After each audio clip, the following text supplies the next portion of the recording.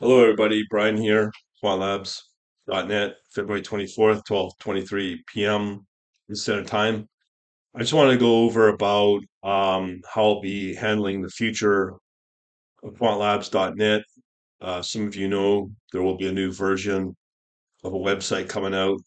Um, I don't know when exactly, maybe within the next few months for sure.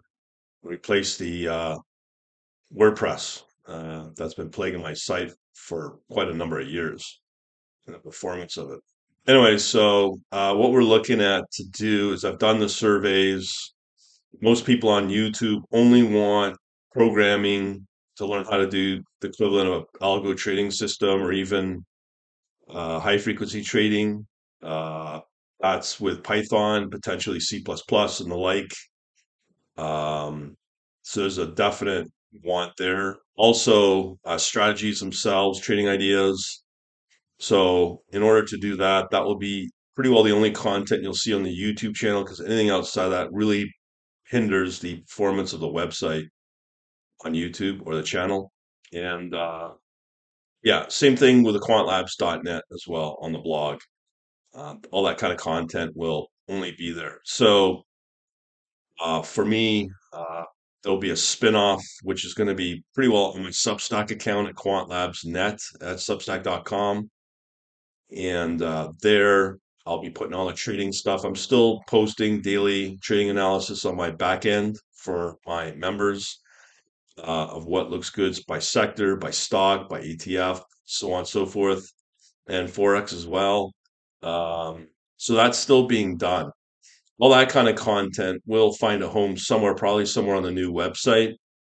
And that will be posted privately for members. And that will be part of the subscription service in the Substack because with Substack, you have the different tiers. So one of the higher tiers will have those features available as an extra add-on outside of Substack when you subscribe through Substack.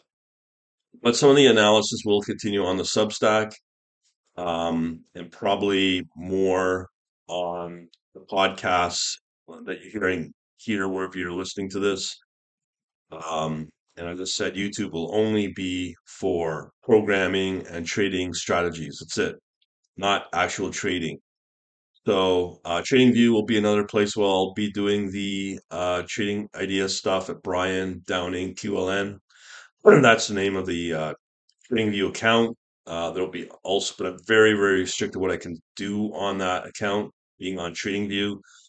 But meanwhile, being on Substack, it's pretty well free and restriction free. So I'll continue doing that over at Substack as well. I get some pretty good download numbers on the podcast, so um, I'm pretty okay with that. And I need to see conversions come in from the podcast that wherever you're listening from. When I say conversions, I'm meaning email opt-ins and the like. If not, then I'll just consider this a wasted effort, even though I'm getting a pretty wide reach. If this venue being podcasting on, however, be if it's distributed on Spotify or Apple, doesn't convert into emails, then really this platform, this venue is a wasted effort. Because the idea is to get people emailing or opting in with an email into my website or onto my Substack. So we're not seeing that yet. I'll still continue trying to promote this through this venue. If not, then I'll obviously discontinue it. Because it's all about getting return, and the return right now is to get people onto the email list. If they're not willing to do that, then that just tells me something about the email as well. I'm gonna also be trying to promote the Discord through podcasting as well. So if you want to continue hearing this on Apple and Spotify, you definitely need to show engagement, or I just don't see the point of it. And people say, "Oh, I'm complaining or whatever," but I'm just openly communicating with you, being honest that um, the traditional ways of doing a website and Substack are great ways to get emails, opt-ins, and if that's the space, that's the space. YouTube's pretty good as well, even though it's really manipulated.